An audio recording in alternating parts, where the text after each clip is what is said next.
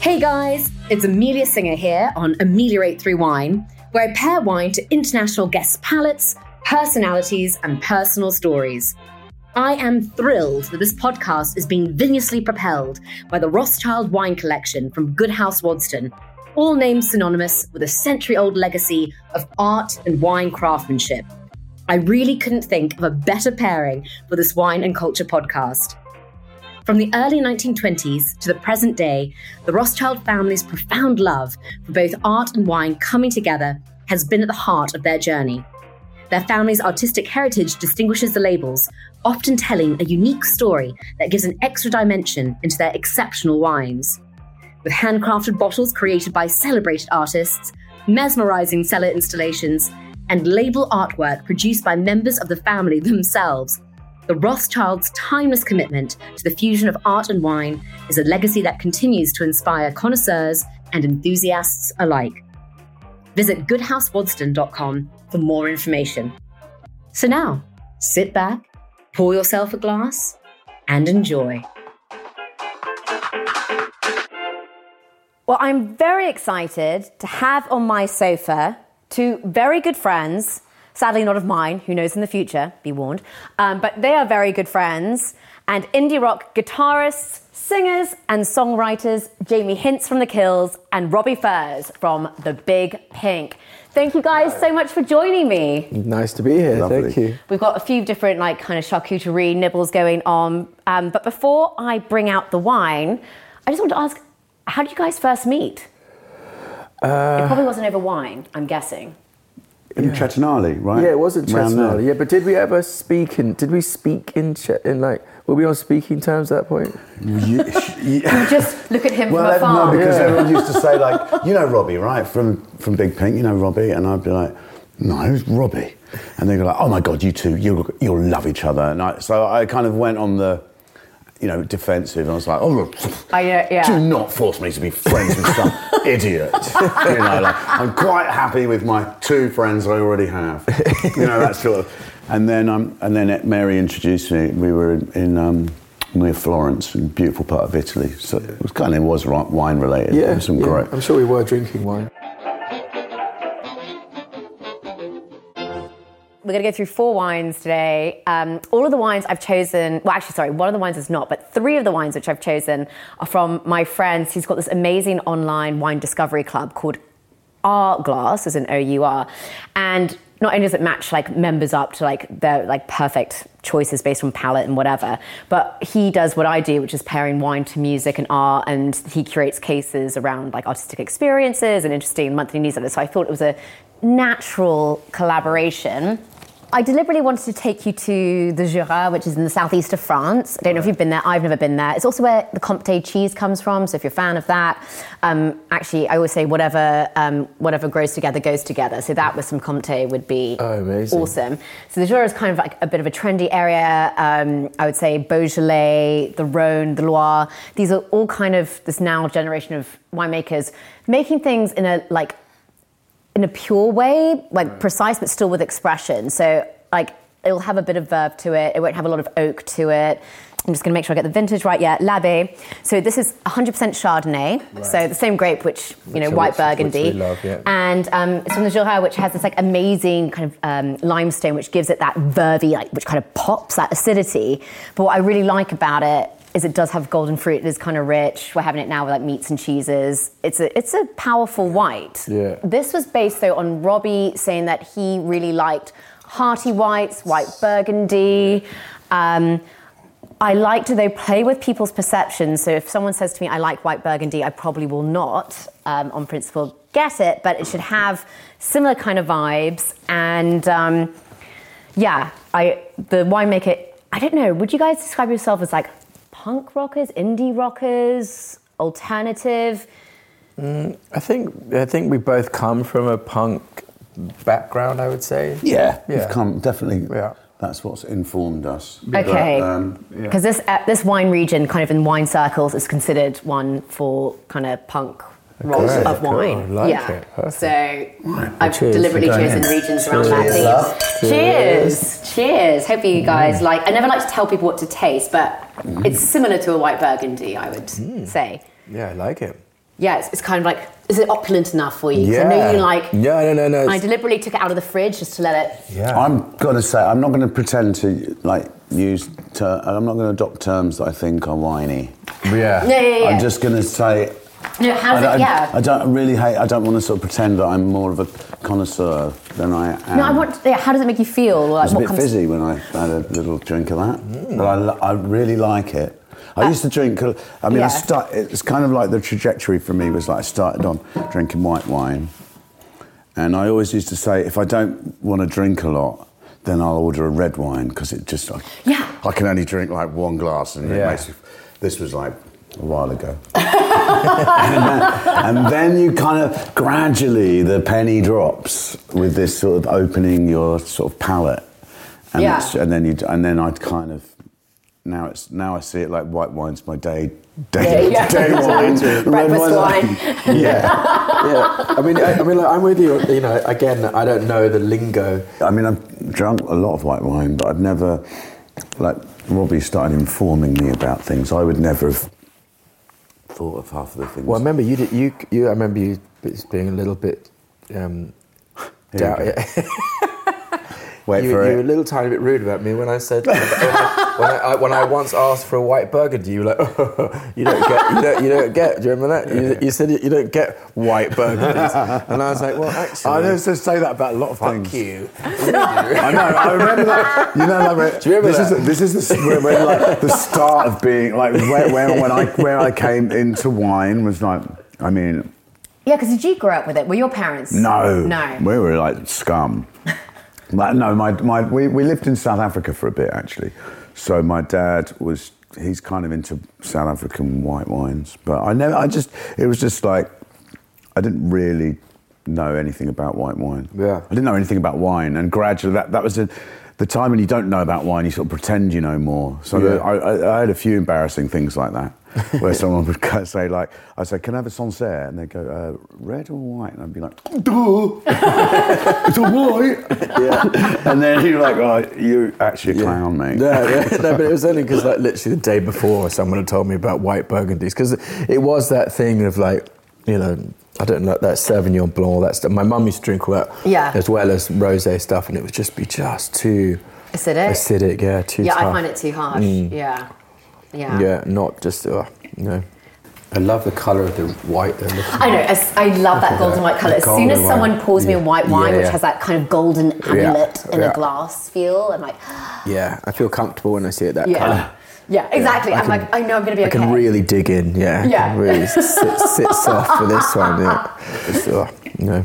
But I think we bonded over, like, when we met at Chiltern, and I was so impressed. It was like 3 a.m, and I was like on vodka something, and you guys are having white wine. And I'd had a really shitty Somme experience where the Somme had like tried to make me feel really small just because he was trying to fob us off with a wine which was 3 times the price. And I actually, again, everyone assumes because I work in wine that I only order really expensive stuff, and it's a bit like if you work in fashion, you're like, okay, cool, you know, that Chanel whatever you can also get on the high street here, and so you guys were like saying, oh, we sometimes find it a bit snobby, and at least... Well, that's like, the big sort of leveller of that is when you go to France and they kind of laugh at how much money we spend on, you know, this idea of the sort of financial hierarchy of wine. Yeah. You get the most amazing wine for like, you know, 10 euros out there, and then they just laugh at us for spending 400 on a bottle of something.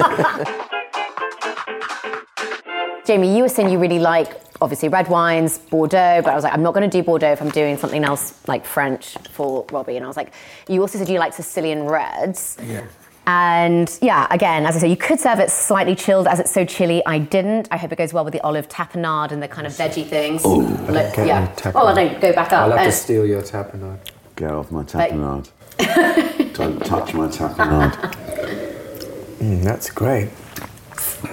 So it's meant to be like a really fun, juicy, bright red. Yeah, that's lovely. Yeah. Light. And like light. You can imagine Light. Light, is that the right word? Yeah. Not too heavy, this one, but very fruity. Very fruity, berryish. Yeah. Right. So this is Sicilian from, was it sort of? So it's the Frappato grape, which is normally shoved into blends. You might have got wines from Cerasolo di Vittoria, which is like a special wine region in Sicily, which specialises in this blend of the Frappato grape for its berryness and Nero d'Avola. But this is the great reveal, and why I look weird, because I'm hiding the bottle behind my back. This is the one wine not from Hourglass. This is the Waitrose wine. And they actually have this great range called Lost and Found, where they go on, their buyers go on a crusade to kind of amplify these great varieties which have been thrown by the wayside. And now they're trying to be actually, they're really great in their own right. And because no one knows about them, you get great value. Yeah, the wine that we got last night, right? Yeah. Right? The one we got. Yeah, well, because I like red, hot, heavy reds, but is there Beaujolais, right? What is a Beaujolais? Is that a grape, right? So Beaujolais is a part of Burgundy, but people don't think of it like it because the main grape from there is the Gamay grape that goes into Beaujolais, and it's very different climate, very different soils, and makes very different styles of wine. So even though technically it's part of Burgundy, people don't see it. They're very much like Burgundy, Pinot Noir, Chardonnay, right? When people say I want a Berg, it tends to be that. Yeah. And then Beaujolais is the southern part of Burgundy, where fine, right, okay. And does a Beaujolais sort of, is it a lighter red? Tends to be. So particularly the Beaujolais Nouveau, apparently in the 80s there were Beaujolais Nouveau parties and stuff, which is when they bottled the wine 6 months in, and it was very, exactly. I think it was very American though too. That was a big deal there. Right. And is that like wine in a box? I don't know if it was that. Well, no. Low brow, but... I just remember that from the 80s in my mum and dad's house. There'd be lots of things in boxes. Oh, right, It's coming back, though, because of sustainability. Oh, right, yeah. It was a good look. I think it was cool with the little plastic thing that you... Yeah. With the colostomy bag. Yeah. Squeezing the last bit out of it. Yeah. I'm not sure about that. Would you say that, wine or alcohol you've talked about it a little bit in terms of performance. Mm-hmm. Actually, in terms of writing music, have you found it helpful, or do you actually feel like it's not helpful? Well, we used to go to this, it's kind of unlikely for sort of old world wine, but we used to use this studio in a place called Benton Harbor in Michigan. It's in the middle of nowhere, very kind of poor, run-down place. Yeah. But they had a studio that had this mixing desk that used to belong to Sly Stone from Sly and the Family Stone, and I was obsessed with the sound of Sly Stone. So we kind of found this studio and went there to Benton Harbor. Nothing to do in Benton Harbor. It's so run down. Nothing to do. The only sort of nightlife was there's a 24-hour supermarket. But it was really interesting because you go there at 2 a.m. and all the local kind of youngsters, all the teenagers. Hanging out. Yeah, they'd kind of dress up to the nines and they'd be all hanging out at Myers supermarket. But we found this one little liquor store where there was an old man ran this liquor store, and he'd obviously travelled, he'd obviously been interested in wine. And he had this sort of wine section of these kind of crazy old wines that were sort of $10, $12. Yeah. So, and that's really what started me. Yeah. We were in the studio writing a record for 3 months in this place. And I'd kind of look up these, photograph them and look them up and oh my God, this one's worth 50 quid and they're selling it for 12. And then we'd go back and sort of buy them. And then kind of created this little sort of cellar in the studio while we were writing a record. So cool. So definitely I wonder always how they been... got hold of them and how they could do that. I mean, it seemed like some of the I didn't know about it then, but I'd be buying wines that were there was some from 1978, and they were just awful. That was the time when I just thought, it's old. Oh my God! I just thought the older it was, the better. There's a romance. Yeah. Too. And I always say, it will never be proven in a lab, but I always say for me, it's 50% is maybe even less than that is how a wine is made and technically blah, blah, blah and the flavour. But then it's also how I'm enjoying it. The music being played, the company, it's a bit shabby today, but anyway. The food, whatever, But it's amazing how I could be served the most, I actually have to be careful what I say. I can be served the most beautiful Burgundies at certain tastings, which are very exclusive.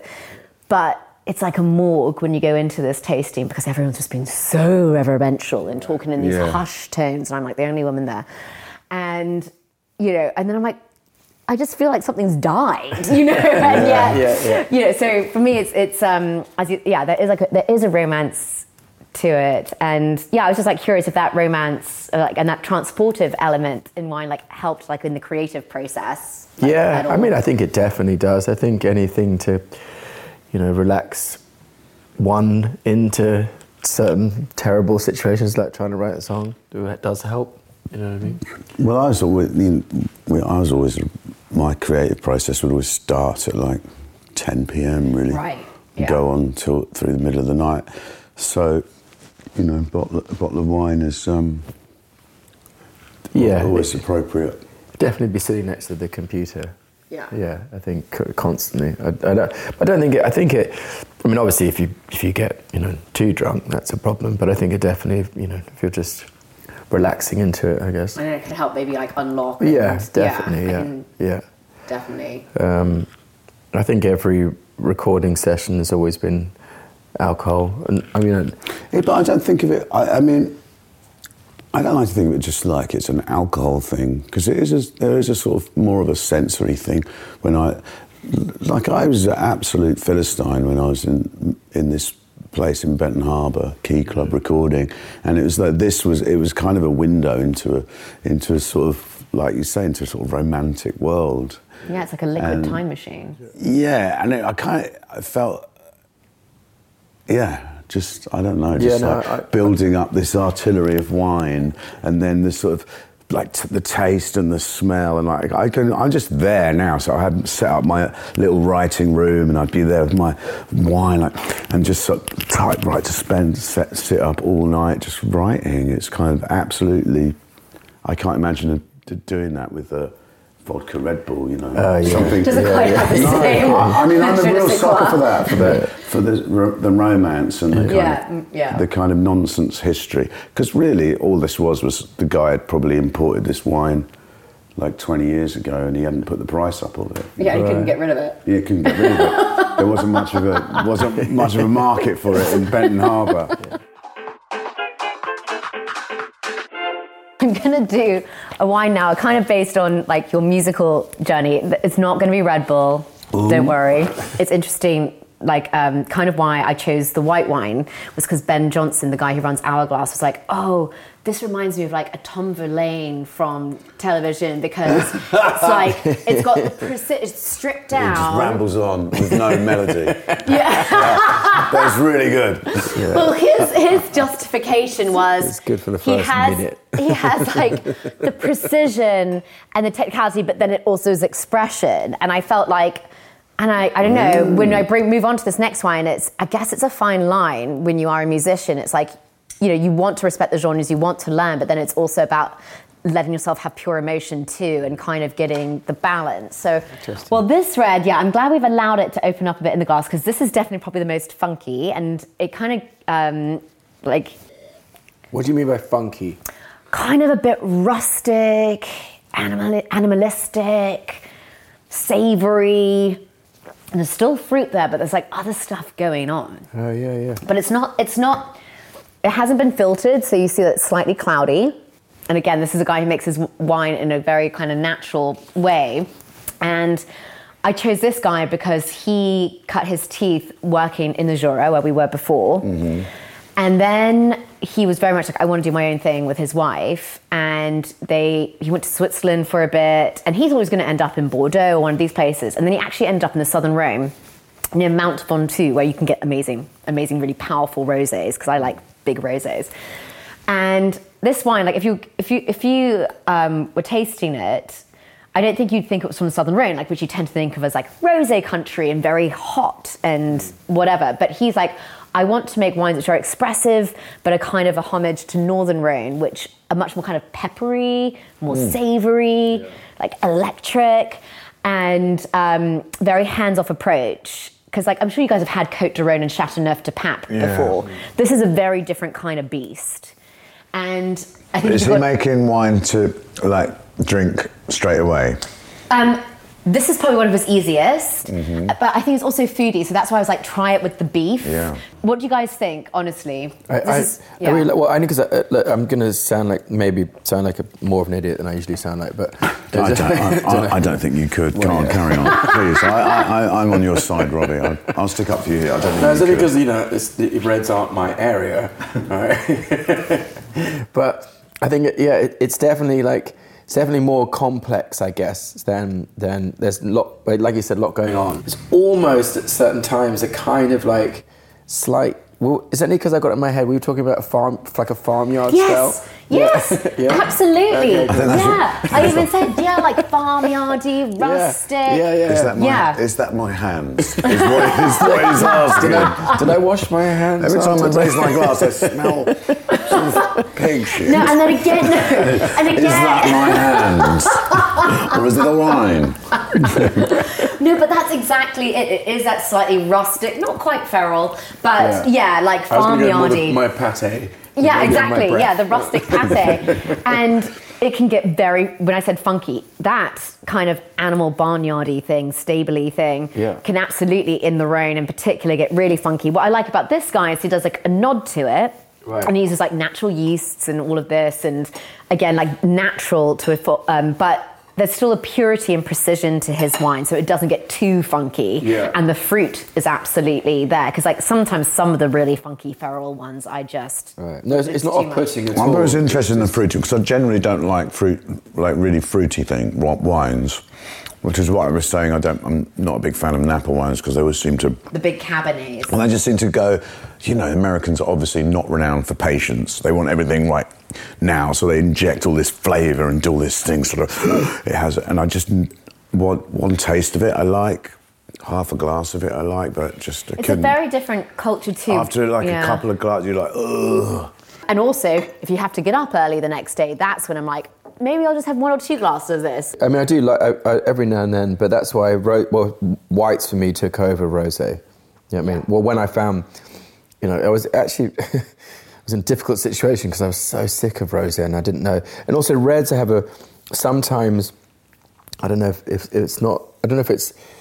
it's actual heartburn stuff, but it wakes me up in the middle of the night. It's some kind of, it dehydrates me or something. Yeah, so you wake up at like 3 a.m. in the morning. Yeah, 3:30, I'm bang on the dot. Yeah, been there, yeah. You still drinking at 3 a.m. You liar. I actually just saw Judy shaking his head. When is this? Who is this Robbie? But so I just I wanted to show you this. It's a husband and wife team. She actually is a doctorate in, I think, I'm going to get this wrong, like I got... No. She's a doctor in letters in... Oh, no, yeah, it's an actual thing. She's an ancient manuscript specialist. Wow. And she's even, made kind of manuscripts from, papyrus leaves. And she uses the kind of vine material for the actual wine label. So it's Aurélien and Charlotte Houlion. I bet I just butchered that French. Right. And this is known as indigo, this particular cuvée they make, and it's 90% Syrah, which gives it that pepperiness and that gaminess, and 10% Grenache, which gives it that fruit. But do you think they dyed the thing themselves? I'm sure, and also it was indigo. They had wax. That's on really the cork. I love the wax. What's that about? I love that. Yeah. So no, that's become very popular. I now see that being used more and more. People using wax. Yeah. Waxing as closure. FYI, never try and cut around the wax. Just put your corkscrew right through it, and it'll come off cleanly. Yeah, I tried a few methods of this, but even doing that, I find a little bit of wax goes in sometimes. Yeah, because it can get really messy. Right. Yeah, because that's the real faux pas to do it with that, isn't it? Always. So I just thought he's got quite an interesting story because he started off in the Jura, goes around France and Switzerland, ends up in the Rhone.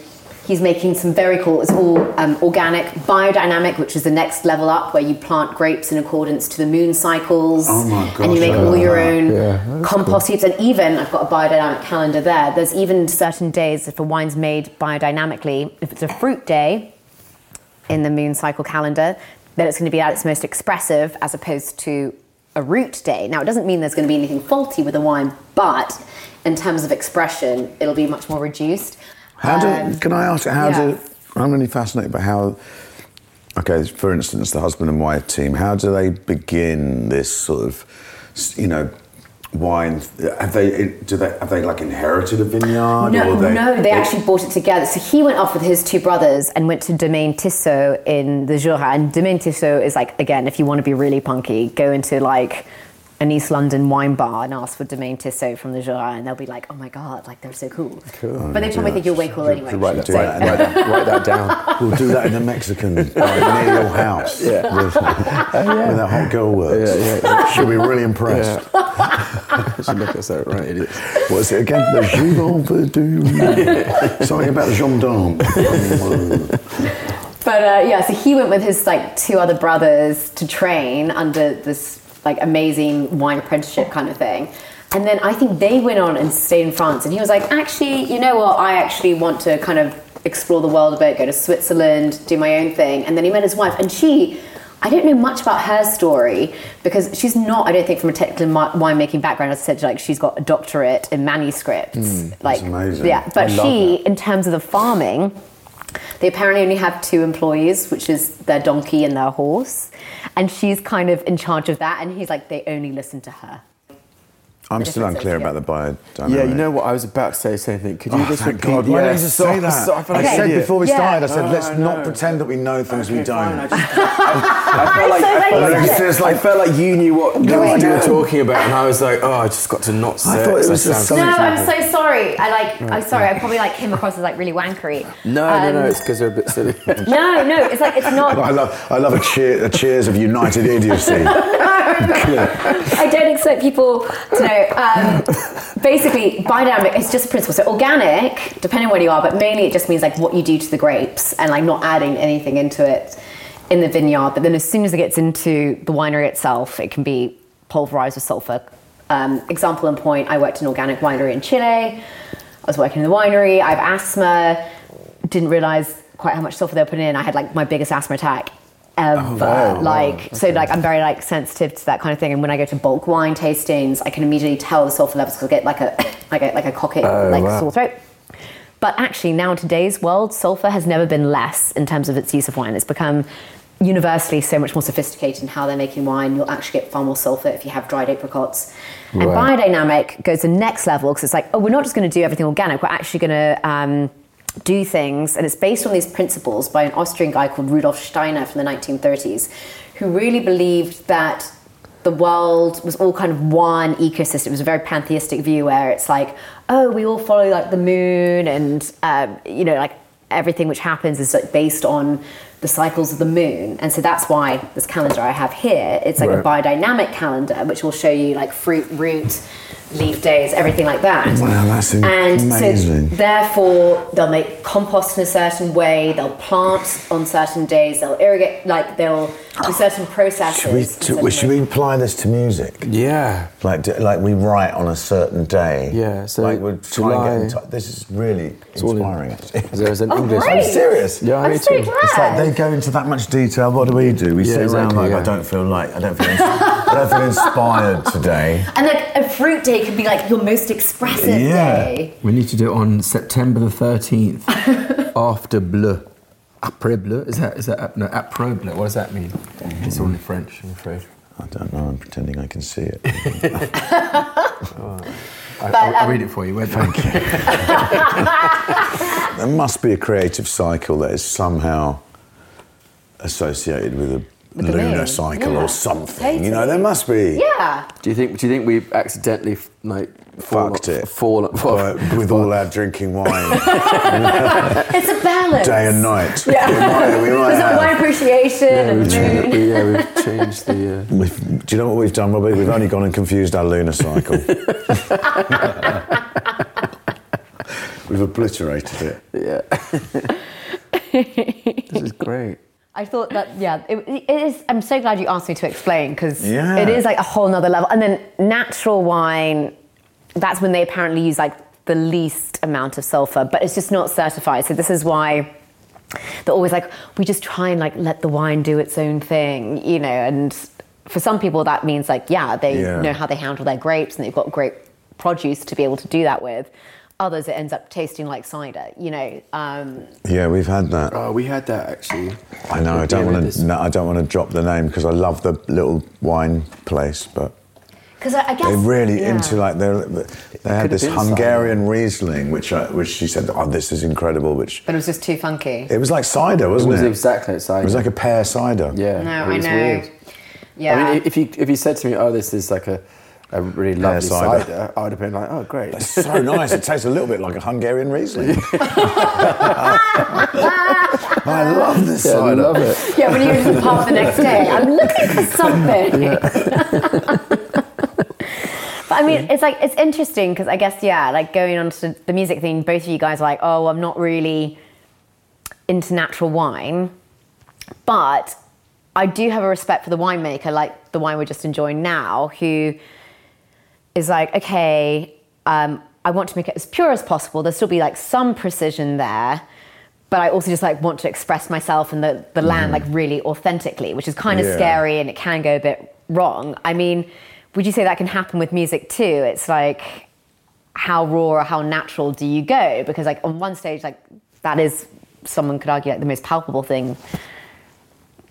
Or is it always, or is it not that necessary? Or can you say it again? Sorry. Sorry. I was like looking at you like, are you going to pretend to know?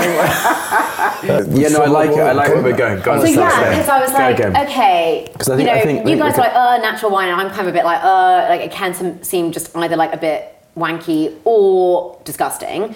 It can be like that. Yeah. But actually, the greatest kind of natural winemaker, I think, would be someone who takes risks, who's like, I'm not going to try and cover my wine. I really believe in my grapes. I really believe in my winemaking, but I'm going to let it do its own thing. And this is a very authentic expression. Right. And I would say, like, do you have those same kind of dilemmas when you're creating music? It's like, ooh, like I want this to be real and raw, but I don't quite know how much is too much. I don't really have that. I just always try and do exactly what I want to do. I make music in absolute private. I'm not very good at working with people. I'd always do it on my own. Not even with Alison? Since I was a kid. My mum and dad weren't into music or art. I always had to do it as a secret, and I've continued doing that.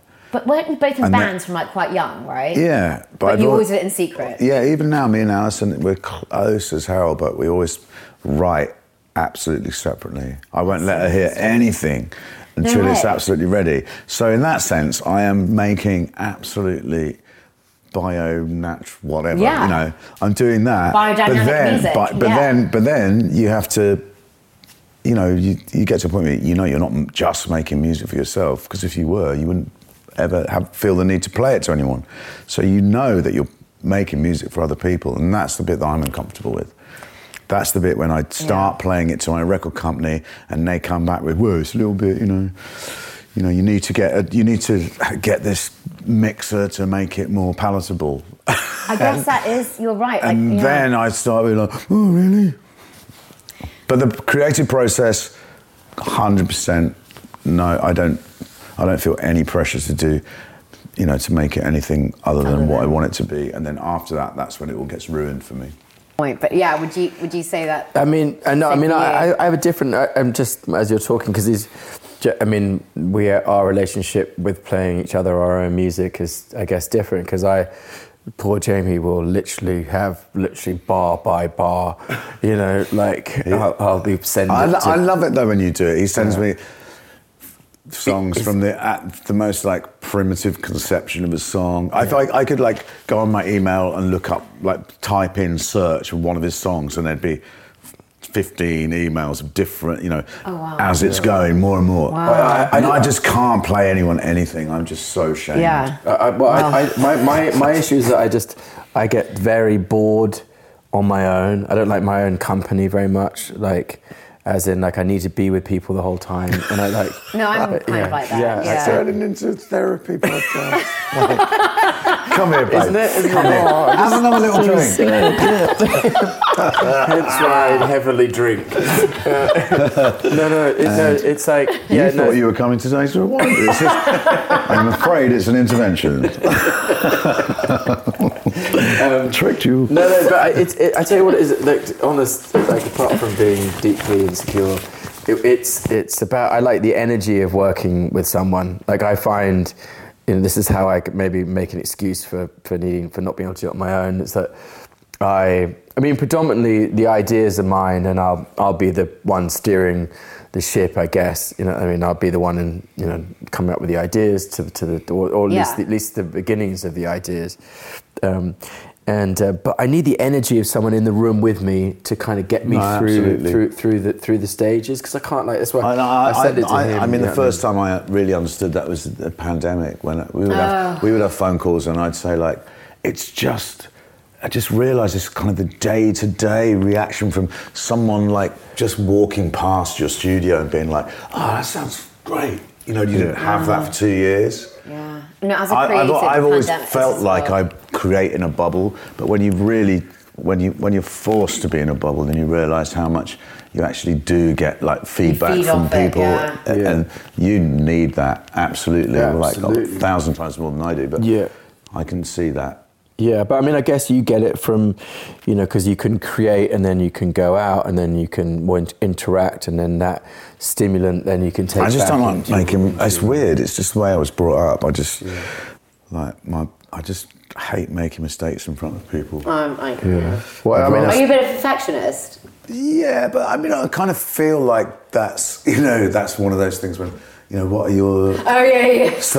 Tell me something. What do you think your worst points are? Well, I'm a perfectionist and I care about people too much. It's just like, shut up. You're a narcissist.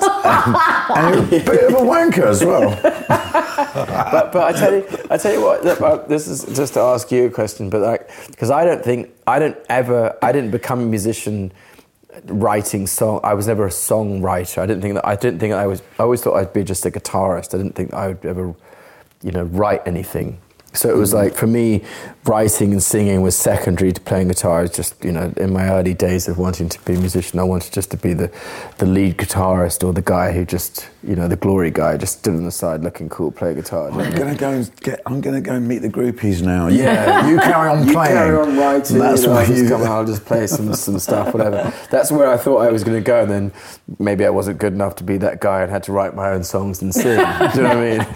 And but maybe did you think about, were you always a songwriter from the off? Yeah. No, but I think that's why, like, when I look at the roots of what I really love about music, it's always like that kind of really early blues, like Robert Johnson and Charlie Patton, and then punk was a massive influence. And they're all things that weren't really about songwriting. They weren't about the notes or the melodies or whether you were a virtuoso. They were about the attitude and something that just came from your gut, Which is good, which ties back to the wines, though. Now I'm trying to be a songwriter. Yeah. Well, if it tastes good and we like it, then it's great. If it sounds good and we love it, then it's great. Yeah. But you guys have, like, collaborated together on songs too. We have. He's played on my record. I didn't quite get the core play on his record. I don't know, maybe I was lost in the mail. I think I was in London. I just explained that I like to do things in secret on my own.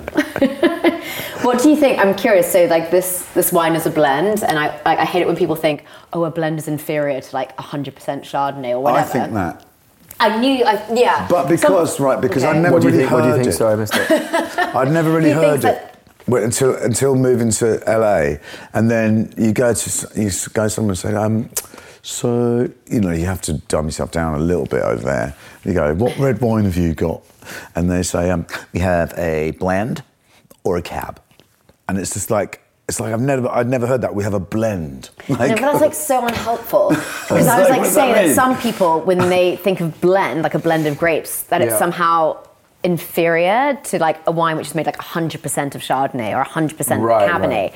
Whereas I'm like, it's a bit like saying you can't really judge a piano sonata versus an orchestral piece. Like, they're totally different, and both of them can be shit and both of them can be good. But the whole reason why you go for, like, the orchestral thing is, okay, like, the strings give this, the brass gives this. And it's a bit like the wine we had. I was like, oh, this is a blend. Like, it's 90% Syrah, like a cross-genre. Right. Yeah, it's like cross-genre, and it's a bit, like, together they'll make a harmony. Right. So I'm kind of, if I was, like, thinking of you as a blend, what do you think you guys give to the harmony, like, when you collaborate? Well, I mean, I think that before... I gave some really good like riffs and melodies and great guitar sounds and a lot of skill on the guitar to Robbie's songs. Also, some beats, some of my favourite beats that I gave him that really crush. I mean, Robbie, what have you brought to the table? Continually putting up with endless mollycoddling. In a way of deep support. Yeah. But that is actually selfless acts. We're joking, but we do really support each other. Yeah. Like emotionally and mentally, a lot more than actually. That's a lot more important than any musical contribution. Yeah, I think that's true. I played a few things on his record and gave him some pretty banging beats. That's it.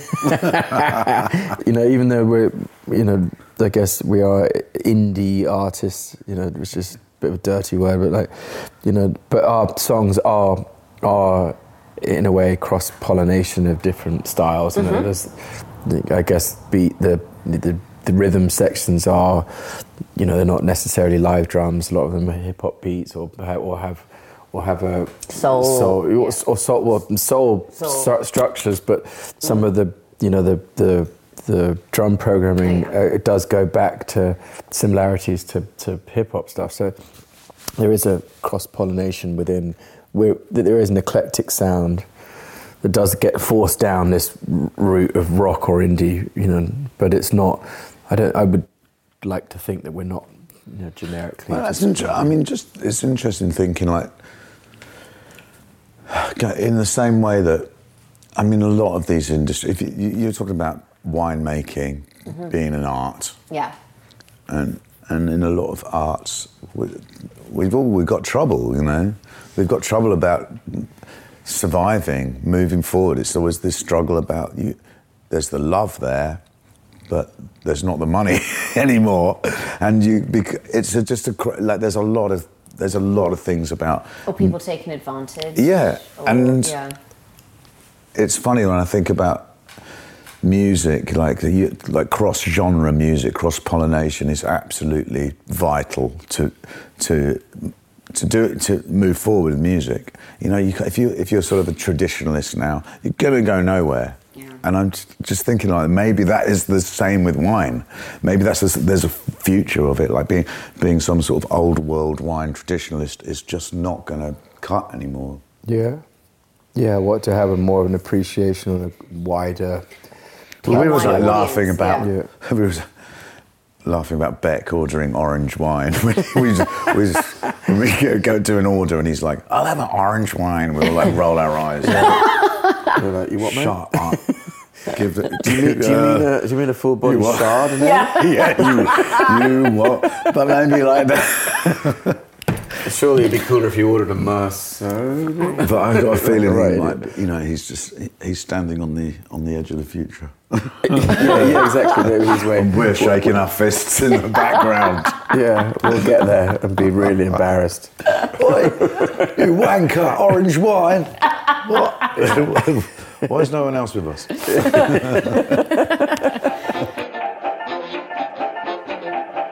So we had from the Rhone a 90% Syrah and Grenache. This is 100% Syrah or Shiraz. It's the same grape.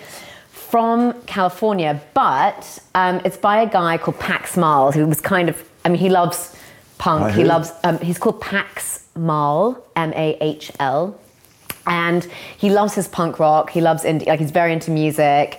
He was a somm in the East Coast, got transferred to California. Within 2 or 3 years, he got the wine bug, was like, I need to be making this stuff.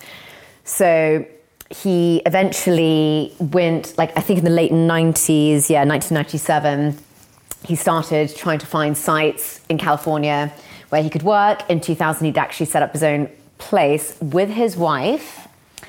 And it was called Pax Wines. And there was another big investor in it from Connecticut who he really needed the help. But it was, Pax Mal's whole vision and winemaking and whatever. Anyway, he was obsessed with the Syrah grape.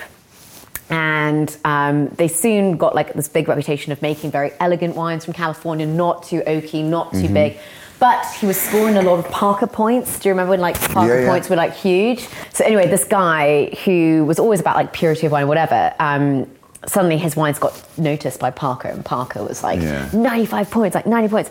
And he started making kind of more restrained, like less big, like full-bodied versions. Ended up getting into complete dispute and being fired. So this is kind of goes to like record labels and like when his art was being told what to do, and he's like, I don't give a, I mean, this is like my interpretation. I don't think this was verbatim, but he's like, I don't give a fuck about, Parker or whatever. Yeah. Anyway, ended up getting fired, and he's now since moved on, and he's still making like with his wife, and he now makes still incredible Syrah. Also, he does make Frappato, so he actually is a nice link to the first red we had, because he's very interested in these like aromatic, nuanced reds, which don't need to be really heavily oaked or whatever. Right. And actually, if you look at his bottle, like lots of, like most Americans would just call it Shiraz, is the same grape, but the fact that he's called it Syrah is a reference to the Northern Rhone, where the Syrah grape is planted, and it's very similar to the style he's trying to emulate with what these guys are trying to do with Syrah from the Rhone. And actually, if you were looking at that label, the Syrah North Coast Pax on that crest, you'd assume that was from the old world. You wouldn't think of that as like a Californian wine. So he's not trying to copy the Rhone, but he's very much like, these are where like my artistic sensibilities. You were telling me something. No, I was kicking you. No, I wasn't. It was accidental. But guess what? I know you think it's quite quick, because I love it because it's got like the red fruit of the other Syrah we had from the Rhone, but it's slightly more like berry coulis. Like it's kind soapy. Of inkier. I taste soap. Well, it's a bit floral. And it's a bit like anise, and it's a bit like violet. Do you get violet? I would say violet. That's what I meant. So violet. Soap. That's what I thought. Soap sounded that's exactly violet. It. So violet. that is actually the classic tasting note for a Syrah. It's black pepper and violet. Wow, you absolutely. Your palate is so. Your palate absolutely picked up. Like that is a characteristic note. Soap. I'm so impressed by your palate.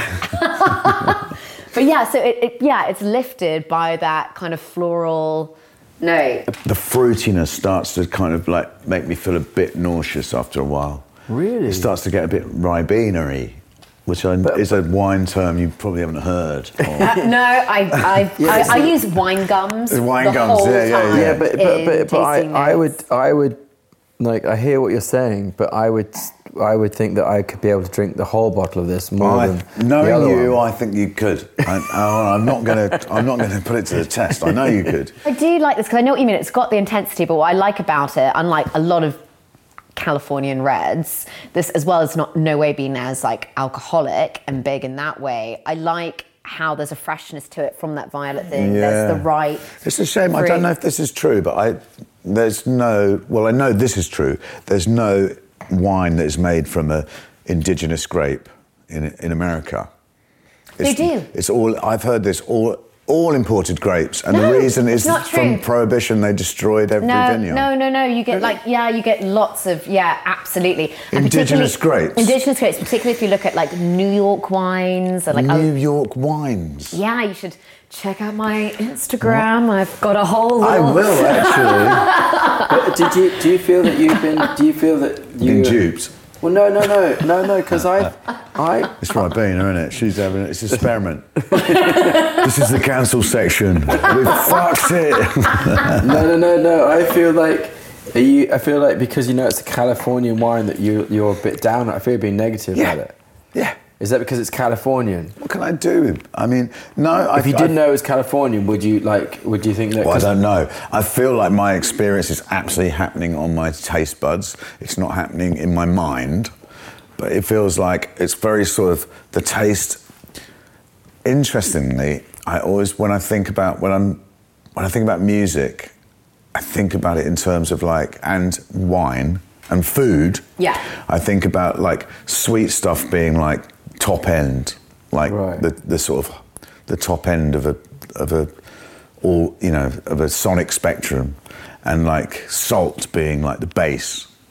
I do think of it. No, I like this guy. Yeah. And this to me is like really, there's no sort of body in it. It's all up there, like high mids and top end, and then there's a bit of hollow side. You don't think there's body? No. I think the very fact I'm still like tasting it several seconds like afterwards, like I get that. I don't feel like sort of. I would just like low mids. I'm not getting any low mids. Are you not getting low mids? No. Okay, so what about you, Robbie? Are you getting low mids? Okay, so I'm coming in obviously. You know, but I also have 2 glasses here, and I'm not sure which one I'm drinking. Can I have a little bit more? I'm not sure of this one. The one I'm slagging off. Oh, the one you're slagging off. Yeah. Right, great. The one that's pretending to be some old Germanic wine.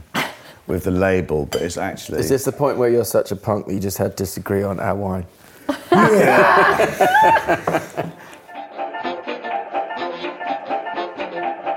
This is the wine confessional time. This is the cancelling bit. You have to tell like an embarrassing story or drink-related story which has happened to you in the past. We talked about this already, this wine-related. I don't know if we have a wine-related. It can just be drink-related. Drink-related. Or maybe it could be a guilty secret, like a wine which you shouldn't really admit to loving, but you really do. Really? I can't think of anything like that. What wine do you like? The wine that you shouldn't admit to drinking. I don't really like Buckfast. I'm actually gosh, I've drunk quite a lot of Buckfast. I did too, because I went to university in Ireland. Did you? Yeah. I don't like it. It's a weird drink. I mean, it's not really an embarrassing story, but it's a kind of an irritating one. That, like when I got married, we had so many like posh people buying us amazing wine, and we sort of started this cellar, like amazing wine, and then. One night, me and my wife were having a big old row about something, and I went down. We were like drinking this wine, just like basically having a horrible argument.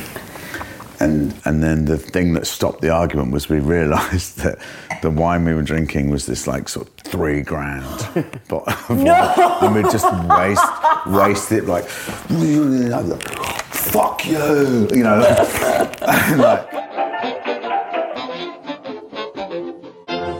Thank you guys so much for coming here, being open-minded about the wines, and just great, really awesome chat. And if there's anything, look at the sediment on that. Yeah, exactly. See, natural, not filtered. Yeah. Well, cheers to that, guys. I'm so excited for you into this next chapter. And thank you so much. Thank you. Thank you. Well, thank you so much for listening, guys. I hope that this has inspired you to grab a glass and have a wonderful conversation with someone close to you. If you have enjoyed this episode, please can you like and review, because I've heard that this is how people can find me. And if you're interested in any of the wines featured in today's episode, all wine notes are included in the podcast description below. You can also find ways to contact me via my email, website, and social media handles. The common theme is @Amelia's Wine. You do need to remember, though, that there is a hyphen between Amelia's and wine. Otherwise, it looks like Amelia's Swine. Thank you so much again, and back in blessings.